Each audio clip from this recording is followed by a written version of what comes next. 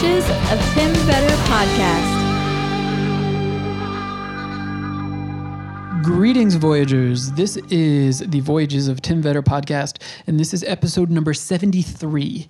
I'm coming to you from Kandy in Sri Lanka. Since I last recorded and you last heard from me, I went to the mountain town of Ella.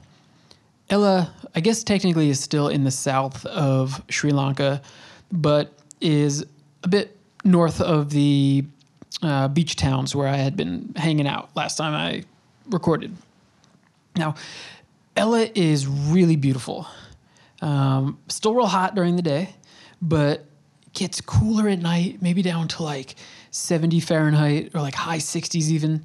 So I was wearing jeans. Oh, it was glorious. Yeah, people wearing like jumpers and pullovers and things like that. So crisp and cool at night, just like perfect, like kind of like autumn. Ella probably is best known for a few things. Ella Rock is a hike. Little Adams Peak is another really cool hike. And maybe the most iconic thing in terms of like travel blogging and photography and things like that is the Nine Arch Bridge. The Nine Arch Bridge, much like its name, is a bridge with these 9 stone archways. And it's just really pretty looking. And you could sit along the bridge and you can hike it while the train comes, and that's really, really cool. The railway system was built by the British, and it's still the one that's used today. I got to the Nine Arch Bridge from Ella Town. So really what you do is you go to the railway station, you go to the platform, and you hop down onto the tracks, and you walk the length of the tracks. If a train is oncoming, they do move a bit slow, but you can hop off, and there's space on the sides so that you don't get squished. But I have heard stories from a few travelers they met that said that they were hiking it and a train was coming. And you kind of like, you're thinking about it the whole time. Like you hear stuff off in the distance or a whistle or something like that. And you're like, oh, like which direction is the train coming from? Is it going to come? It's very, very Stand By Me-esque. But it's so cool. So like maybe like 2 kilometers from the Ella station to get to Nine Arch Bridge. And it's beautiful and lush and green on both sides of you. There's like animal sounds coming from the brush or the jungle on each side of you. You go through a tunnel right before you get to the bridge. It's really cool. And luckily, I timed it to where I knew the train was coming. They usually are pretty late, so it actually came like 40 minutes later, but I knew when it would kind of be coming. And I got to hang out on the bridge as it came by, and it's awesome. Like one leg is sitting on the side, like one leg dangling over the side of the bridge, the other like where the train's coming. There's kids leaning out the windows and the doors waving at you. It's awesome. Yeah, Ella was great. I hiked Little Adams Peak. It was super sweaty, but it's beautiful up there. It looks like you're walking through the Alps or something like that. It's so green. And there's 2 peaks past Little Adams Peaks, which were quite a trek to get to, but really, really gorgeous. I have a couple pictures of it up on my Instagram account if you want to check that out.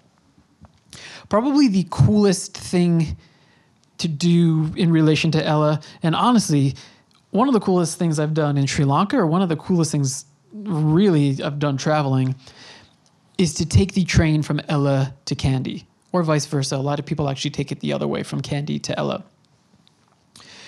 Wow. So,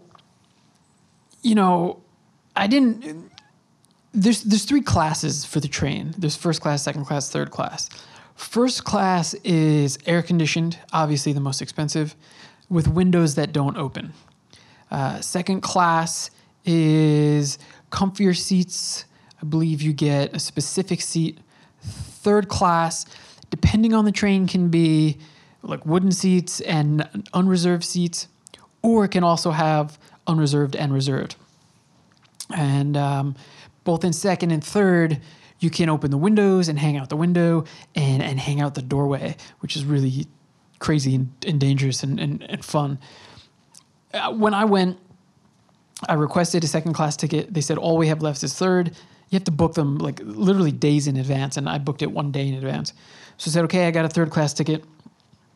And I didn't even realize at that time that there were some reserved seats in third class. So that's what he had given me. So I actually got a seat number.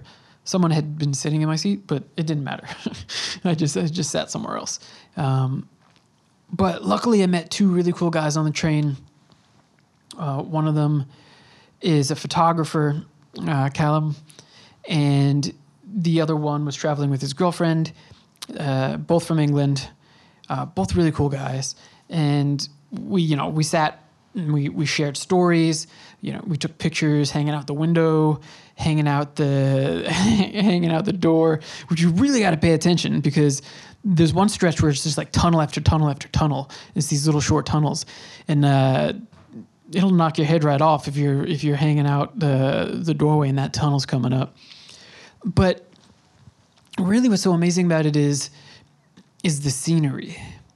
Sri Lanka is so diverse in that it still has some rainforest, it has jungle, it has mountains, it has beaches. And when you're going along the railway from Ella to Kandy, you're passing through mountain passes. You're going past the tea fields, which are incredible. Tea being the #1 export from Sri Lanka. There's some waterfalls you go past and rivers. You see kids wave and it stops. There's guys that sell some stuff, at the stops, and there's guys that come on the train and sell stuff. 50 cents American for a delicious spicy samosa. And you could get iced tea, these spicy salty peanuts, which were really amazing.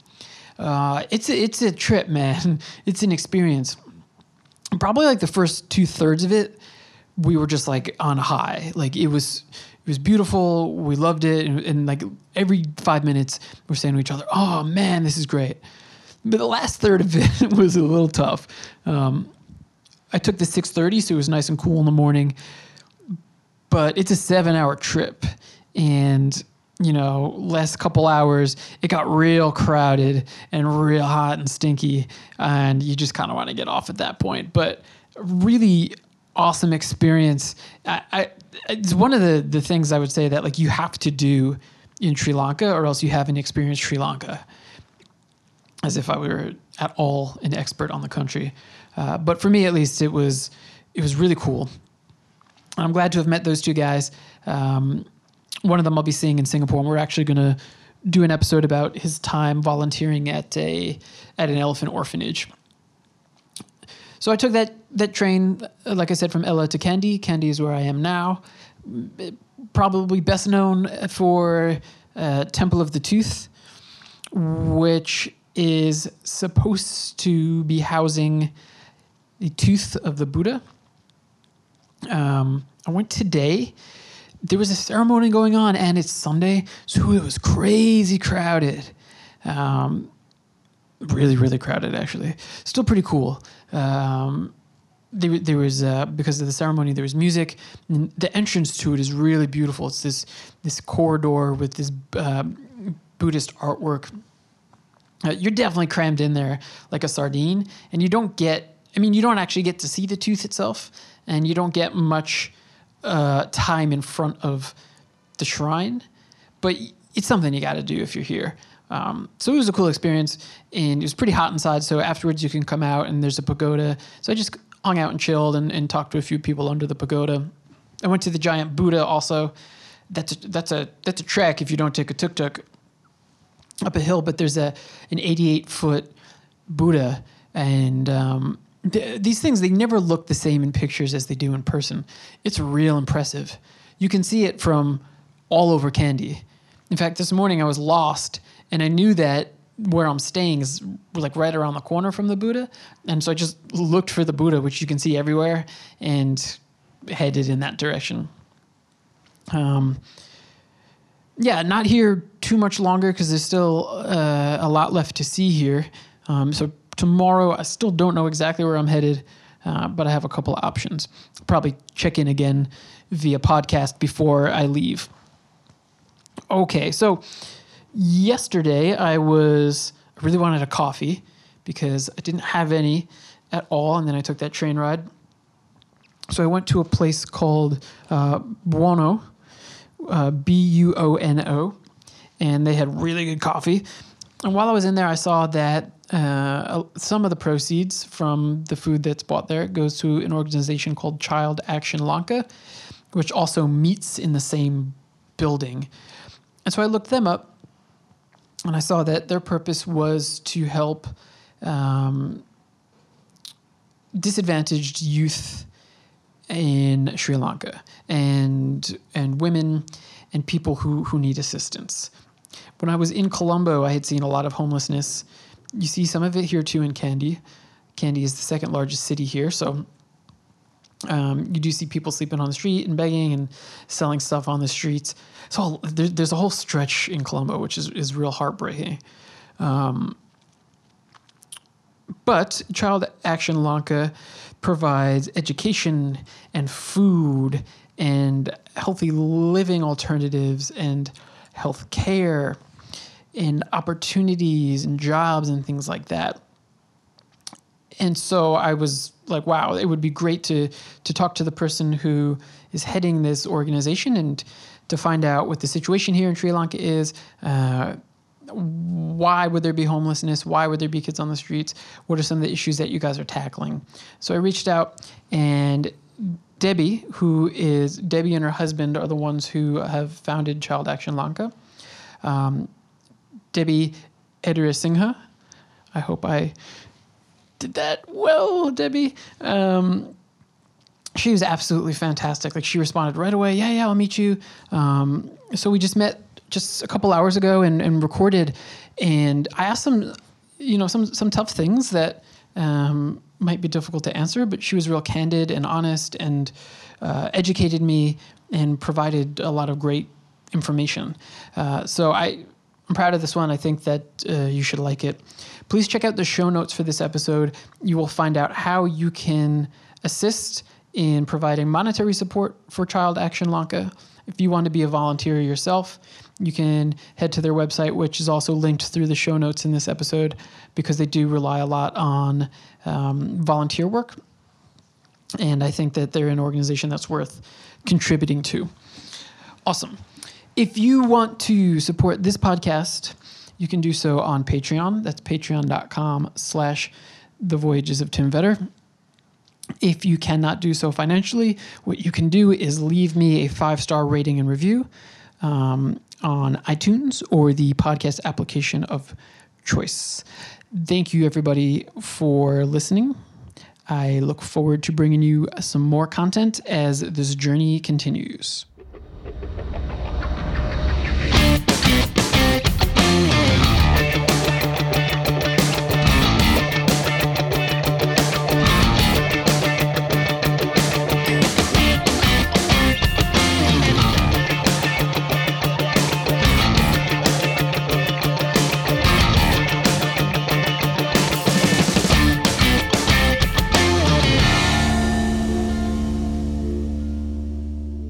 Are from Sri Lanka? Yes, I'm from Sri Lanka. Where in Sri Lanka are you from? Well, I was born in Colombo, and then when I got married, I moved to Kandy. So I live in Kandy now. So you live in Kandy now. Yeah. Okay. And how long ago did you get involved in advocacy and issues where you are helping other people? I think I've always been involved with helping other people. It's been a large part of my life. But officially, I'd say for the last 13 years, ever since I started Child Action Lanka in 2006. Now, what did you witness? What did you see that was going on in Sri Lanka that made you say, hey, there's a need for this organization? What it is was, I'm the kind of person who'd walk down the road, never noticed these people living on the streets. It was a normal part and something that we'd grown up seeing, people begging with, people seated on the streets, kids running around. And it was just part of the gender chaos, I suppose. And then I had a friend of mine who was an English teacher, and so she started teaching a few of these kids on the street. And she invited me one day to meet her and coming and seeing what she was doing. I was really inspired by it. And I said, what can I do to help you? And she said, well, maybe you can take on these 8 kids. And that's kind of where we started out. And it's funny because after that is when it really opened my eyes to notice, there's people out there, noticing their faces, noticing that, they all had different names. They thought just like we did. They felt like we did. It's just they were in a different setting.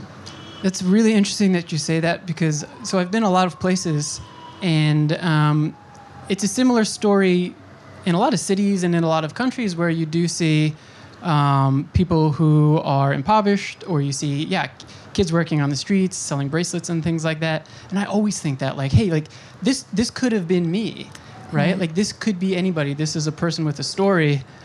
They're just born into a situation much different than myself. Yeah. So when you were growing up, then you didn't have to go through any of the things that the kids that you're helping now. I kind of grew up in a normal middle-class family, very sheltered life. And I think my parents sheltered me from a lot of these things, to the point that even meeting an alcoholic or a drug addict was a huge deal. Really? And I couldn't even bring myself to even speak to one of them, because I was so scared of these people. But now, when I look at my life now, it's just become part and parcel of life. I'm talking to them. They're my friends. I've got to know them, and being there to help them, I think, is an amazing privilege. So kids who are, so let's say you are going to assist kids who are working on the street. Are they often working on the street because they're orphaned, or they're working to get money for their families? Is there a typical situation? It's very rare that you come across kids who are orphaned, because they might have they might be a single parent, or they got uncles and aunts, or somebody in the community would be taking care of them. In most cases, they would be selling something or doing something on the streets to earn money for their families. Yeah. And yes, people say, oh, this is parents, trying to get their kids to work. But the parents are working as well, and very often what they work isn't enough, because there's a whole string of little siblings who need the money as well. Is there compulsory education for kids? Is there so those children would still have an opportunity to go to school? Yeah, so what they do is they could go to school in the morning. So school starts at 7:30 in the morning, finishes by 2 o'clock in the afternoon. So after that, that's when they kind of go around selling things and working on the streets. I see. As long as it's not hazardous, or as long as it's not hard, heavy labor, they'll have to do a little bit of it. Not in the formal sense, but it just so happens their families are such. I mean, I know of a little boy. He's 12 years old now, and he sells little cards on the street. They're little pocket calendar cards. Yeah. And when he sells this, he's able to buy fried rice for his brothers and sisters. There are about 4 of them. And every night they wait for this pack of fried rice. Now, we at the center, we do give them dinner to take back. But obviously, every single day is not something special. Right. So for him, being able to buy this pack of fried rice with a nice piece of chicken is like party. It's like Christmas. Yeah, of course. And he feels really important. I'm giving this. I'm being able to provide for my family. Yeah. His brothers and sisters think no end of him, because he brings them this pack of fried rice.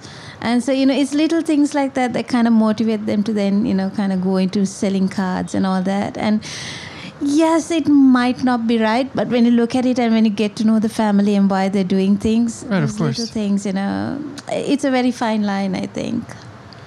Where do you think the poverty situation comes from? Is there a lack of enough jobs in the country? Are there regional issues? Why would there be... I saw it actually a lot in Colombo. There's a whole strip where you see a lot of people who are homeless. What do you think is the cause of that? Part of it is generational. So if you look at it, their parents didn't work. They were born in prison. The kids themselves, grew up in prison or in juvenile homes and didn't really acquire skill. Most of them are not educated. And also the lack of jobs as well. But when you look at these people, a lot of them don't have basic rights as a human being. So they might not have a birth certificate, no national identity card, no documents to prove their existence. So if they go like that into any organization asking for a job, people are kind of very reluctant to give them employment. Wow. Because who knows who they are? Right. Except that we know, this person was born in such a place, doesn't know who their mom or dad is, has no idea what their surname could possibly be. They don't know when they were born, where they were born. And that's the reality of the story, but not everyone's going to accept that story. Right. Yeah. Wow, I had never even thought of that.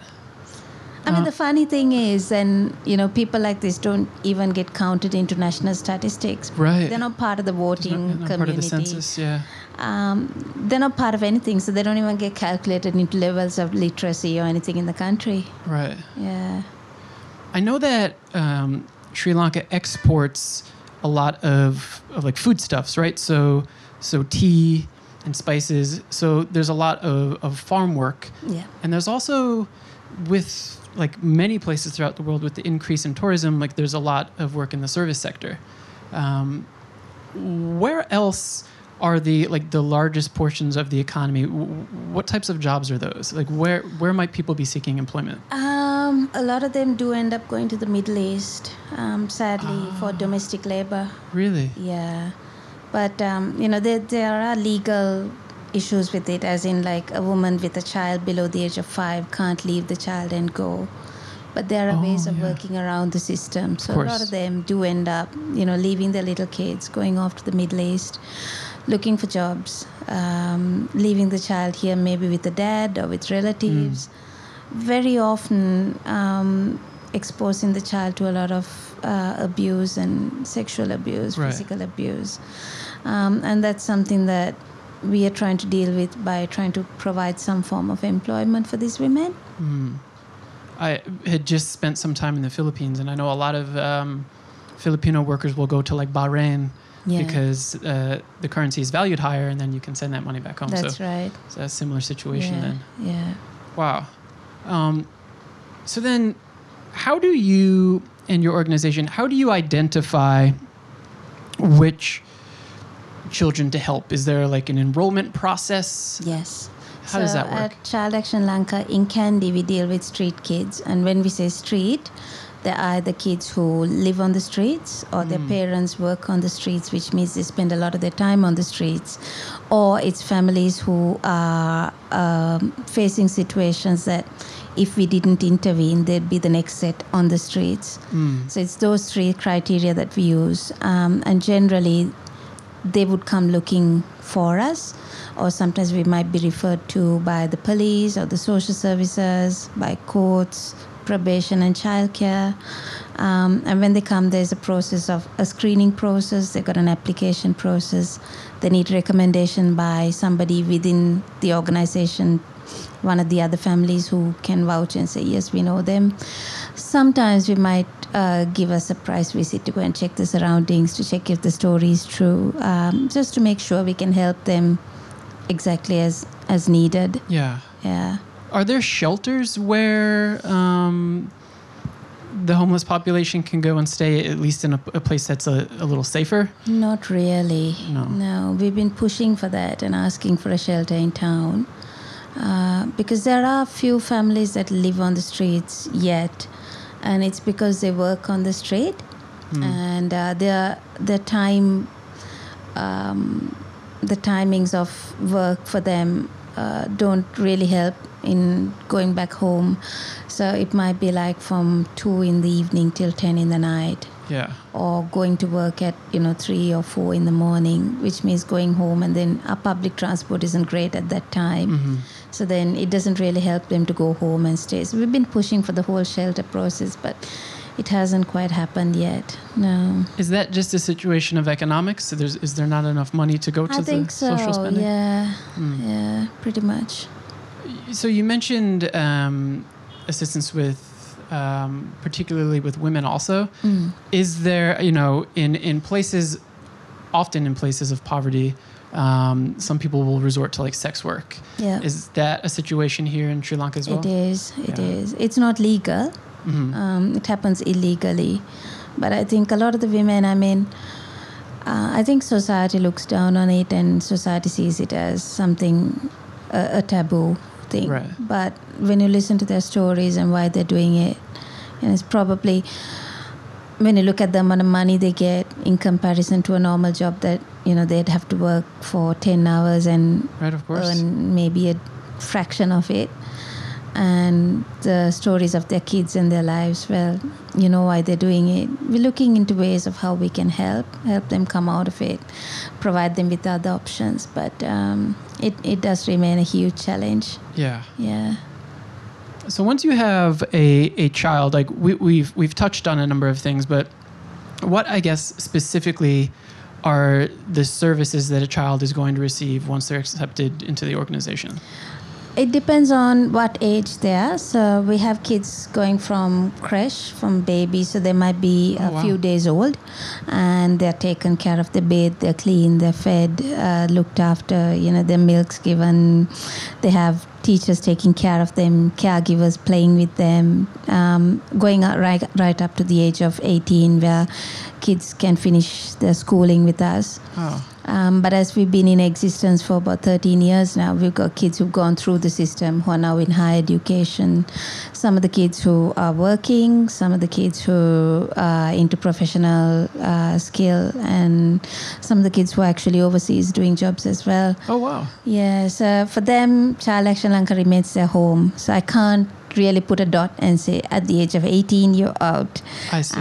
They keep coming back. This is home for them. This is their safe place. This is what they know, a place that they belong to. So they might come on and off. They come for lunch. They come, because we give education free of charge, food free of charge, clothing, everything that a child needs to be able to survive, to look after. We believe in holistic education, so it's more like giving them the whole counseling, all the dealing with the whole all-round issues of the children. So I think they feel like this is a place that they belong to. So even past the age of 18, they keep coming back. Yeah. But also some of them now coming back to actually help some of the younger ones, providing them with sponsorships, giving back. So I think Child Action Lanka has grown to helping kids, helping young adults, helping women in the community. I was going to ask if you have any, and it sounds like you do, if you have any specific success stories, if there's a certain child who, went off and went to university and has returned. Yeah, so we've got a few stories, but I can share one in particular about a young man. His mom used to sell lottery tickets on the street. His dad used to sell fruits on the street, and they lived on the street most of their life. And he was in particular a very bright young man. So he came to our center, and he came through the whole process. We had extra classes for him, but our teachers kind of figured out that this was one particularly bright kid with help that he'd really do well. So the teachers actually ended up spending quite a bit of extra time with him later in the evenings as well, to tutor him specially, so that he could get through his exams. And then at the age of 16, we've got an O-level exam here, ordinary level. And he did really well in his exam. And he was not one of the kids who had all the facility to sit down at a table and take down his notes. He sat by the street lights, studying in the nights, doing his exams. And in between papers, we would have, other parents go and give their kids food and all that. We just had teachers, whenever they were free, go and give lunch or whatever he needed at that time. He got through his exams really well.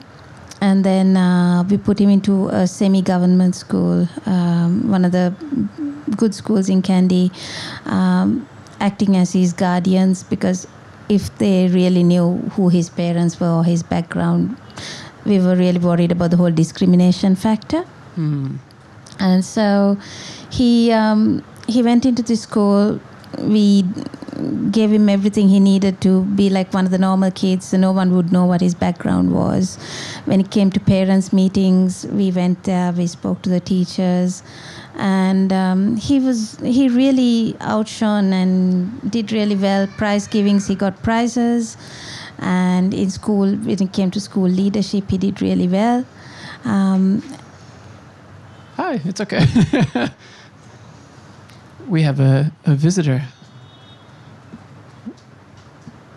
At his A-level exam, the exam that you do when you're 18, he did really well. And his thing was he always wanted to be a lawyer. And he said, I want to stand on behalf of my community and speak up for them because I know they're not heard. And my little pet phrase is, this is a faceless, nameless community. And he saw the same thing. And he said, if I can stand up for them. And so he went into university. He studied law. And he's working under a lawyer right now. Wow. And he's been dealing with a few of the smaller issues that we have, when it comes to kids and something, child abuse and things like that. He's been dealing with a few of those, but I feel he's going to come a lot more into it. I mean, he's been visiting us. Whenever we go to the centers, he comes to the other centers around the island with us. And he's got like a big heart for the whole thing. So that's amazing. Yeah, that's one of the stories, but there's so many more of them. Is child abuse a significant part of the issue? A huge issue. I mean, really? at least 95% of the kids that we work with are abused, mainly sexually. Why? Where do you think that comes from? I think it's just because they're left in unprotected situations, or just because of the way they live. So, dad, mom, kids, they all live together in one little space. They see so much, they hear so much. And then they're always roaming around. If they're not at the center, they're roaming around in between houses or within the community. There's a lot of unlimited access, I'd say. Things are not fenced well, so they're easily able to meet with older guys, older men around who are out there to take advantage. And it might be, okay, I'll give you a mango if you do this for me, right, kind of thing. So it's for little things that the kids then fall for. So in that sense, it's quite a big issue. Wow. Who are the people who are working as teachers and educators, the people that are assisting with the organization? We do depend on a lot of volunteers. So we've got quite a fair number of volunteers who do come from different countries as well. But the people here who work with us, I'd say very few of them are actually qualified teachers. Sadly, there's a whole social stigma that's attached to these kids that people don't want to associate themselves with them. So, the top quality people are not the people that would like to kind of show any kind of attachment or acknowledge this sector. So we've got a lot of people, young people, I think, who work with the kids. But they're people who have a heart for the kids. And for me, I think if you have a heart, we can give the rest of the training. That's not impossible. How would somebody go about volunteering if they wanted to assist? So if they like to volunteer, we've got our websites there, and our email address is there, www.childactionlanka.org. And if they came through that, we'd immediately connect them with Cal volunteer coordinator, okay, who then send them all the necessary information, have a Skype interview with them. They'd need to give us a little bit of their background and some of the information. Tell us when they can come out, how long they can come out for, where they would like to volunteer, because it could be at one center or it could be at a few different centers around the island. And mix it with a bit of tourism as well if they'd like to. And come and share their skill with us. Very cool. So I have a number of questions. I want to word this correctly. I want to make sure that this comes off right. But you mentioned that there's sort of a stigma with the population, right? With the homeless population, which I think probably in most places there is that stigma. I know that and this is not an indictment on anyone's religion, but I know that at least historically, in India and in other places where there is Hinduism, there's still a strong connection to believing in a caste system. Does that play into it at all here, or is that, or people have more of like a modernized view of things? No, the caste system is there. The caste system is quite big. But I think apart from that, also there's a reincarnation and rebirth factor. And people believe that, you're paying for, so if you were born in this situation as these street people would, it's probably because you've done something really bad in your last life. Yeah. And so you need to live it, you need to suffer, you need to get past it in order to, and come out being a good human being if you want to be someone better in your next life. Yeah.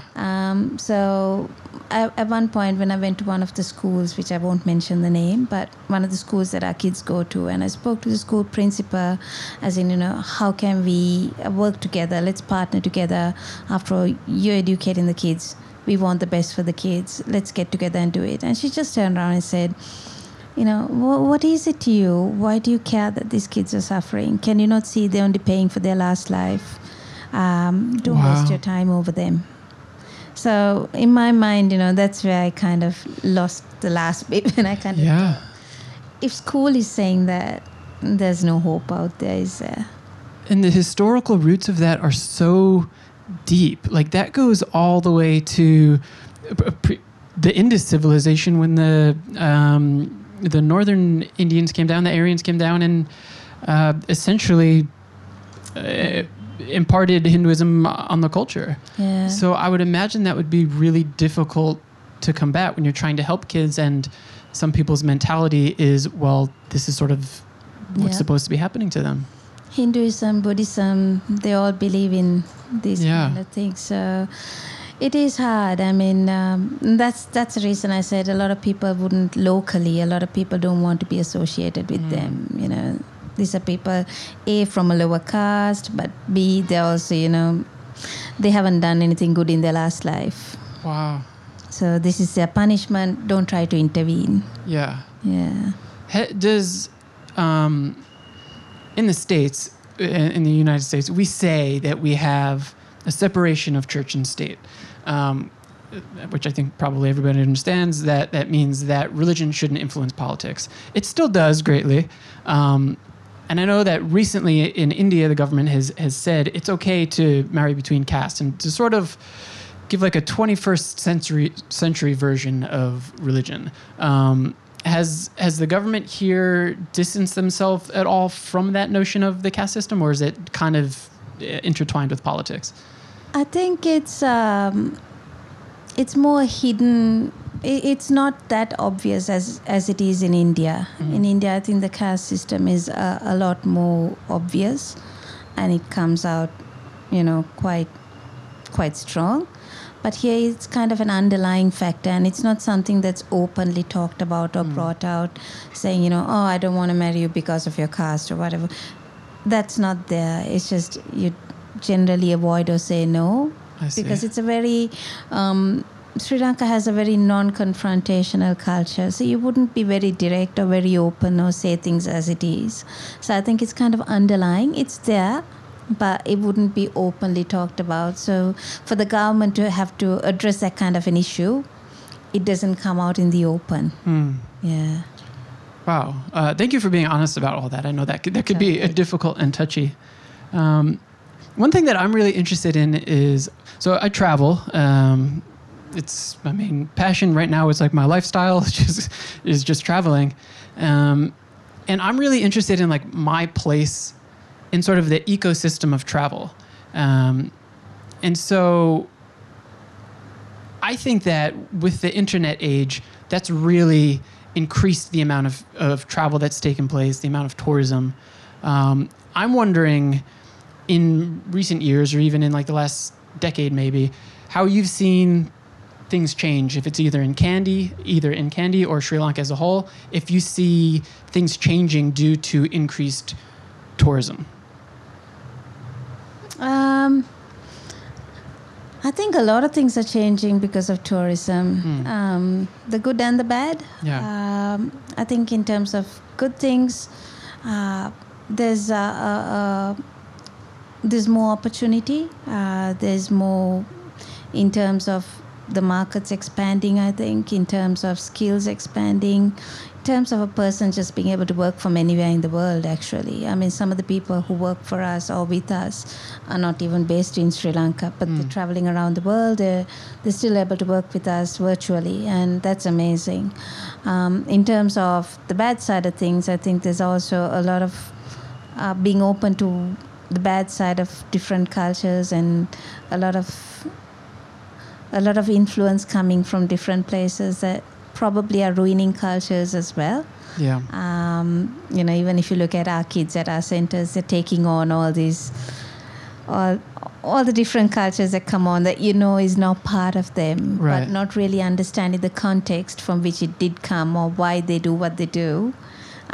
Just seeing it as it is and taking on things, which is probably a bit sad as well, because it's probably ruining the little bit of culture that they could have had and could have grown up in. So Right. I think there's mixed feelings about it, but but it's really, on the other hand, I see it as an amazing opportunity when people are traveling around the world. For us personally, we've been able to meet lots of different people from all walks of life, just coming in and out of the organization. And they might be on holiday, or they might be just looking for, maybe a 1 or 2 days opportunity to come and do something with the kids. And because of that, we've been able to meet some amazing people who've come, initially they just came for a day or two. Mm-hmm. And then, they kept on coming year after year, and they've just become a part of the organization now. Wow. And so in that sense, I think it's brilliant. Yeah, it's really interesting because I think more so than a lot of places I've been, Sri Lanka has really maintained its culture. I always use this example just because it's easy, but you can go down streets in Bali and not run into any Indonesians because it's all Australians. And really the only place here so far that I just ran into lots of tourists was Ella, which is still an incredibly beautiful place. Yeah. But yeah, it's a place that's retained its culture, and it is a very unique culture. It's different than any place I've been. Is there a 10-year plan for the organization? Are you looking to spread to other places within Sri Lanka? Yeah, so right now we're based in 8 different districts in Sri Lanka. So we're in the north, south, east, west, central. But we've got 25 districts in Sri Lanka, and we'd like to have at least one center in each district. Okay. My plan for the growth of the organization, though, is to have other organizations, maybe the corporates, maybe institutes, that can then adopt a center, and we implement the model and the structure of how it works. But different financial organizations or corporates, anyone who's interested could then adopt a center and kind of handle the running of it, just to make sure that we're reaching as many kids as possible, but also then to come into a place of being able to influence policies and decision making regarding these people. Does 100% of the funding come from philanthropy, from organizations that are looking to help, or does any of it come from the government? Some of it comes from friends, because Dilshan, my husband, and myself, we both studied overseas. Oh, wow. And so we've got friends who live overseas who liked what we were doing and decided to support what we do. We've also got some, the government funds us in kind by supplying us with, maybe school uniforms, books, bags, shoes, furniture for our centers, that kind of support. But also something that we do is have income-generating projects. So Bono, the cafe that you were at, is actually one of those projects, and the profit that comes from it goes directly into the project. Oh, that's great. We've also got sari upcycling, different products being made. They're all sold overseas, and the money then also helps sustain, the families that actually do it. So they're paid like a fair trade price, but on top of that, the profit then comes back into the project. So I think something that I'm looking at in the future is to try and make it more sustainable, where we are less donor dependent and actually have more projects that can sustain the work that we do. That's awesome. And in the notes for this episode, people who are listening can go check that out. There will be a link. I know depending on where you live regionally, there's different methods in which you can donate financially. So I'll have links to all that so that people can donate if they want to. Thank you. Just a couple more questions, and thank you so much for spending this time. No worries. In my estimation, there's sort of a global movement right now, again, assisted by the internet, in which there is female empowerment. You see it in the States, you see it everywhere. And so a place like the United States, this is going to be a long point. A place like the United States is still a relatively new culture, right? Like, while Sri Lanka itself is also a newer country, Sri Lanka, the country, it's one of the oldest cultures in the world. And so when you have things like that with culture and religion, you have like deeply rooted ideas about life and about gender norms and roles and things like that, which is sort of butting up against or colliding with a largely youth-driven movement towards empowerment for all sorts of people, but also specifically women. So we mentioned a few issues, but I'm wondering if there's anything that we didn't touch on that are specific to women in Sri Lanka, and sort of what, if there's movements of empowerment that are happening here to sort of change long-held beliefs about gender roles. I know that's a long question. Yeah, I think that's also one of the SDGs, I think, gender equality. So there's quite a emphasis on gender equality right now, I'd say, with a lot of the organizations. And I'd still say Sri Lanka is a very male-dominant society, very male-centered. But there are quite a few organizations that are standing up as, let's empower women. But I think also it's a little more than just empowering a woman. I think women need to know where their place is in society. They need to learn to step up and not shy away.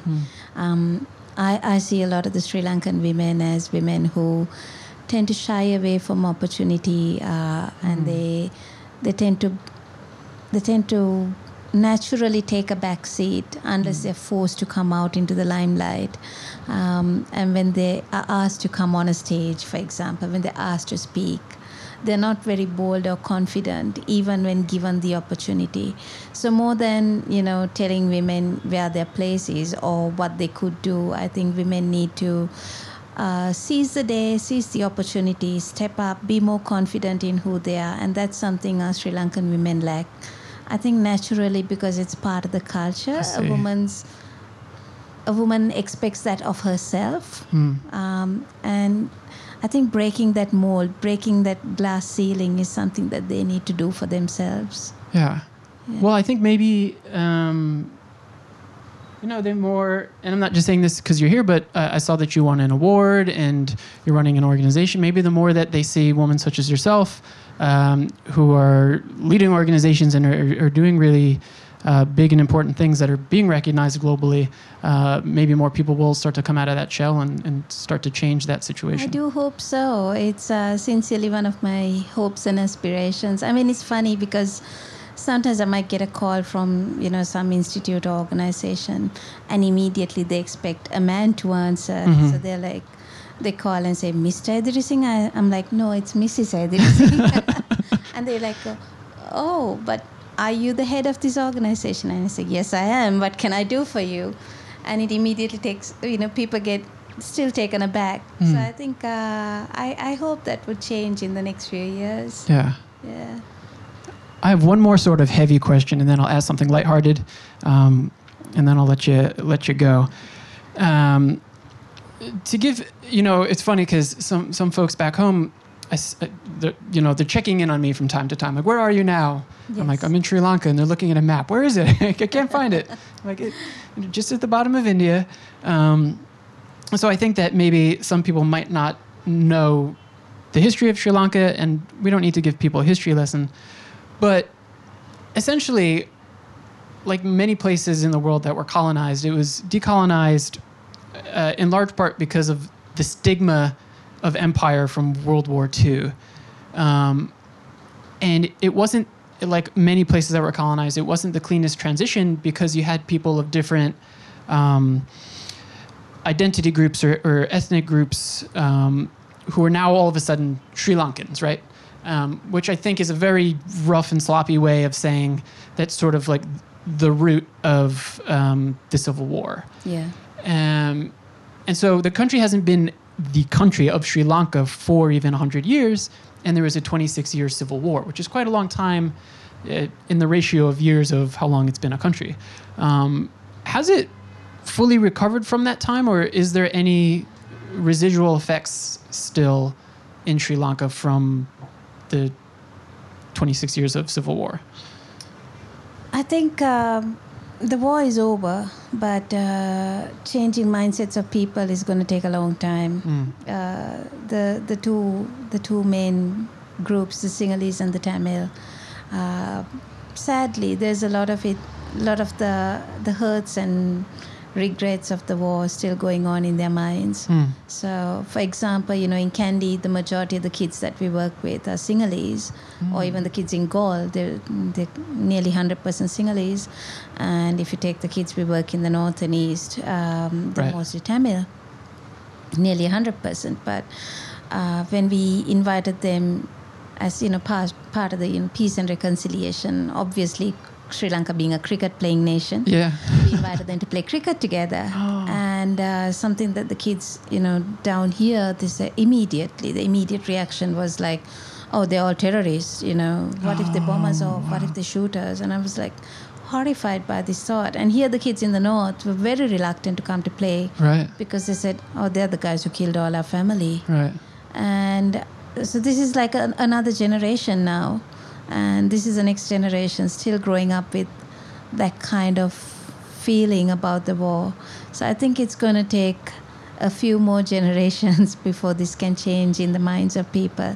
And physically, though the war may be over, I think in the minds of people, they're still very cautious, still don't want to have much to do with each other, which is why even as an organization, we keep drawing them together, inter-center matches, and then we mix the teams up so that they're all together, and though they don't speak the languages of each other, they still have to explain things non-verbally and still get on the same team together. And it's just trying to help change the way they see each other. And I think that largely needs to happen in the country.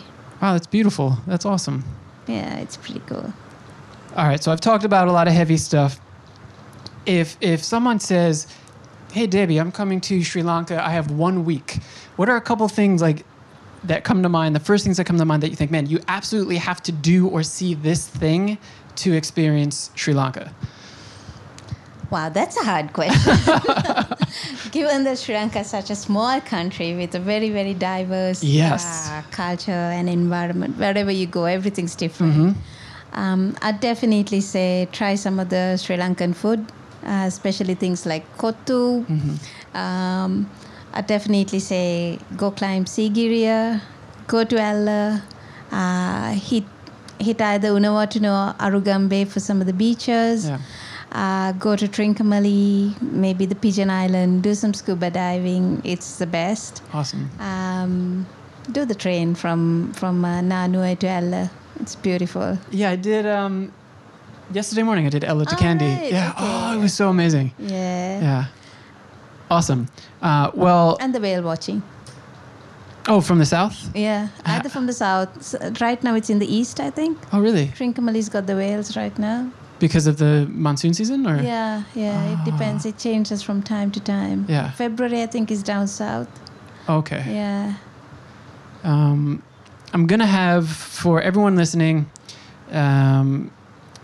information to the website for the organization, information on how to provide monetarily, or if people want to volunteer or anything like that. Debbie, thank you so much. This was enlightening and really awesome. So thank you so much for doing this. Thank you for the opportunity, Tim. Really appreciate this chance. Thanks so much, and thank you for dropping into Bono and looking up Child Action Lanka. Awesome. Thank you. All right, that wraps up episode number 73, everybody. This was the Voyages of Tim Vetter podcast. Thank you to Debbie. Thank you to everybody who is faithfully listening to every episode. As always, take care of each other, and I will see you next time.